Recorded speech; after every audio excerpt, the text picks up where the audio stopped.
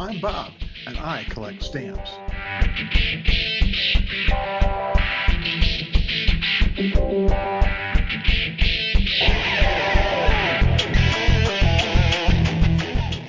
Welcome back. This is Bob Collects Stamps. I'm Bob.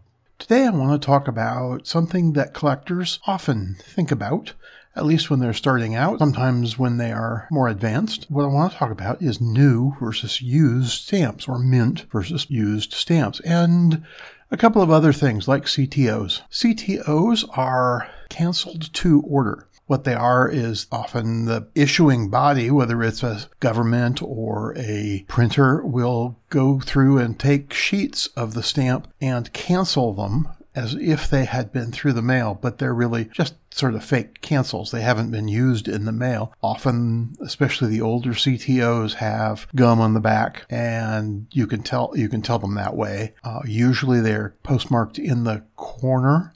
One corner, you get about a quarter of the postmark because they postmark every set of 4 stamps on the sheet. And CTOs are sort of halfway between stickers and stamps. A lot of people don't like them. A lot of people love them. A lot of people find that they are the way to be able to afford some stamps that are otherwise prohibitively expensive. They're not used postally, so they're not philatelic material in that way. Philatelic has to do with the posts, but they are stamps. And a lot of times CTOs are looked down upon because they aren't postally used, because they're not philatelic material. They are just stamps.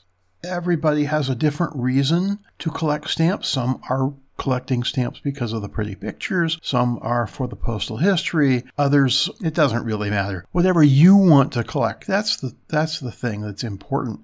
And if CTOs get you some of those pretty pictures on stamps, well, mostly stamps. I got to back up a little bit there. A lot of the CTOs issued, especially from what are called the Dune countries, the countries that are now the United Arab Emirates, those stamps were often never issued as postal stamps. They were just issued for collectors, and they were only sold to collectors as CTOs, canceled to order stamps. Other countries and other stamps have been issued as CTOs because they're issued by a small country. They're issued by a out-of-the-way country, and their stamps are very wanted on the stamp market. So they print a bunch of extra stamps that they don't expect to get ever the postal face value of them, but they're never going to have to send them through the mail, so that it's free money, basically, except for the printing cost. And all they need to do is sell those to dealers, and they can sell sheet after sheet after sheet, hundreds of sheets, maybe thousands of sheets to dealers. And those dealers can pass on the stamps to collectors. I personally have collected a lot of CTOs. They're often included in those 50 stamps of some country, 50 stamps of Benin, 50 stamps of Angola. And those are often made up of almost entirely CTOs, if not entirely CTOs. You can collect them. They're pretty. I include them in my collection, and proudly so. I note that they're CTOs, and I note that many collectors consider them completely worthless. That's okay. There's other collectors that will pay something for them. I don't plan to sell my collection either. I'm just doing it for myself. So my heirs, they'll get whatever is for it anyway. CTOs are often sold at a discount. They're not sold for the full face value. So if you get a CTO with a face value of 30 cents, the country may have sold it for 20 cents or 15 cents or even 10 cents. Something to make money. It's a money generating machine. And for some countries, that's very important. Mint stamps are also a money-generating product for many countries. They sell the mint stamps. They're never postally used, so the stamp-issuing country doesn't have to provide any service except selling the stamps. Just like the CTOs, mint stamps are, of course, almost always sold at face value by the issuing country, but sometimes you can get them cheaper from dealers, especially when the market is flooded. Used stamps have been canceled. They've been put through the mail, most of them, and they performed a postal function. They're philatelic all the way. Some used stamps are more expensive than mint versions of their stamps. Think of the CTOs. A stamp that is only otherwise available as a CTO that's been actually used on an envelope and sent through the mail can be extremely valuable when there are only a very few of them, where there may be thousands or millions of CTOs of the same issue.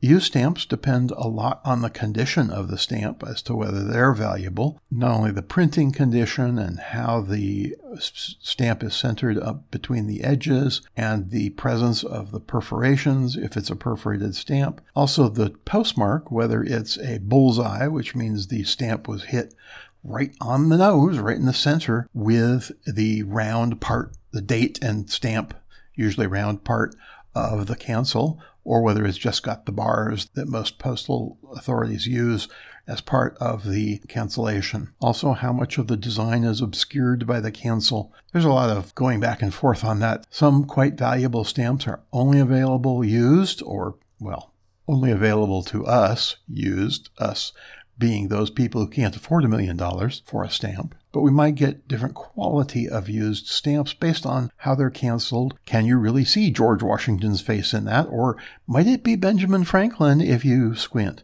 So that will make a difference. That will help determine the value of the stamp. Most collectors favor used stamps that don't obscure the picture, whatever the picture is, whether a portrait or a bird or whatever. You want to be able to see the subject of the stamp. Some people don't care. Some people collect cancels. They want to collect all kinds of different cancels, whether it's a big black blotch in the middle of the face of Benjamin Franklin, or whether it's a slight little tick on the edge of one of the stamps from a bar. I have actually a cover with a stamp on it where they almost missed the stamp to tie it to the cover. It's just very, very, very right on the edge.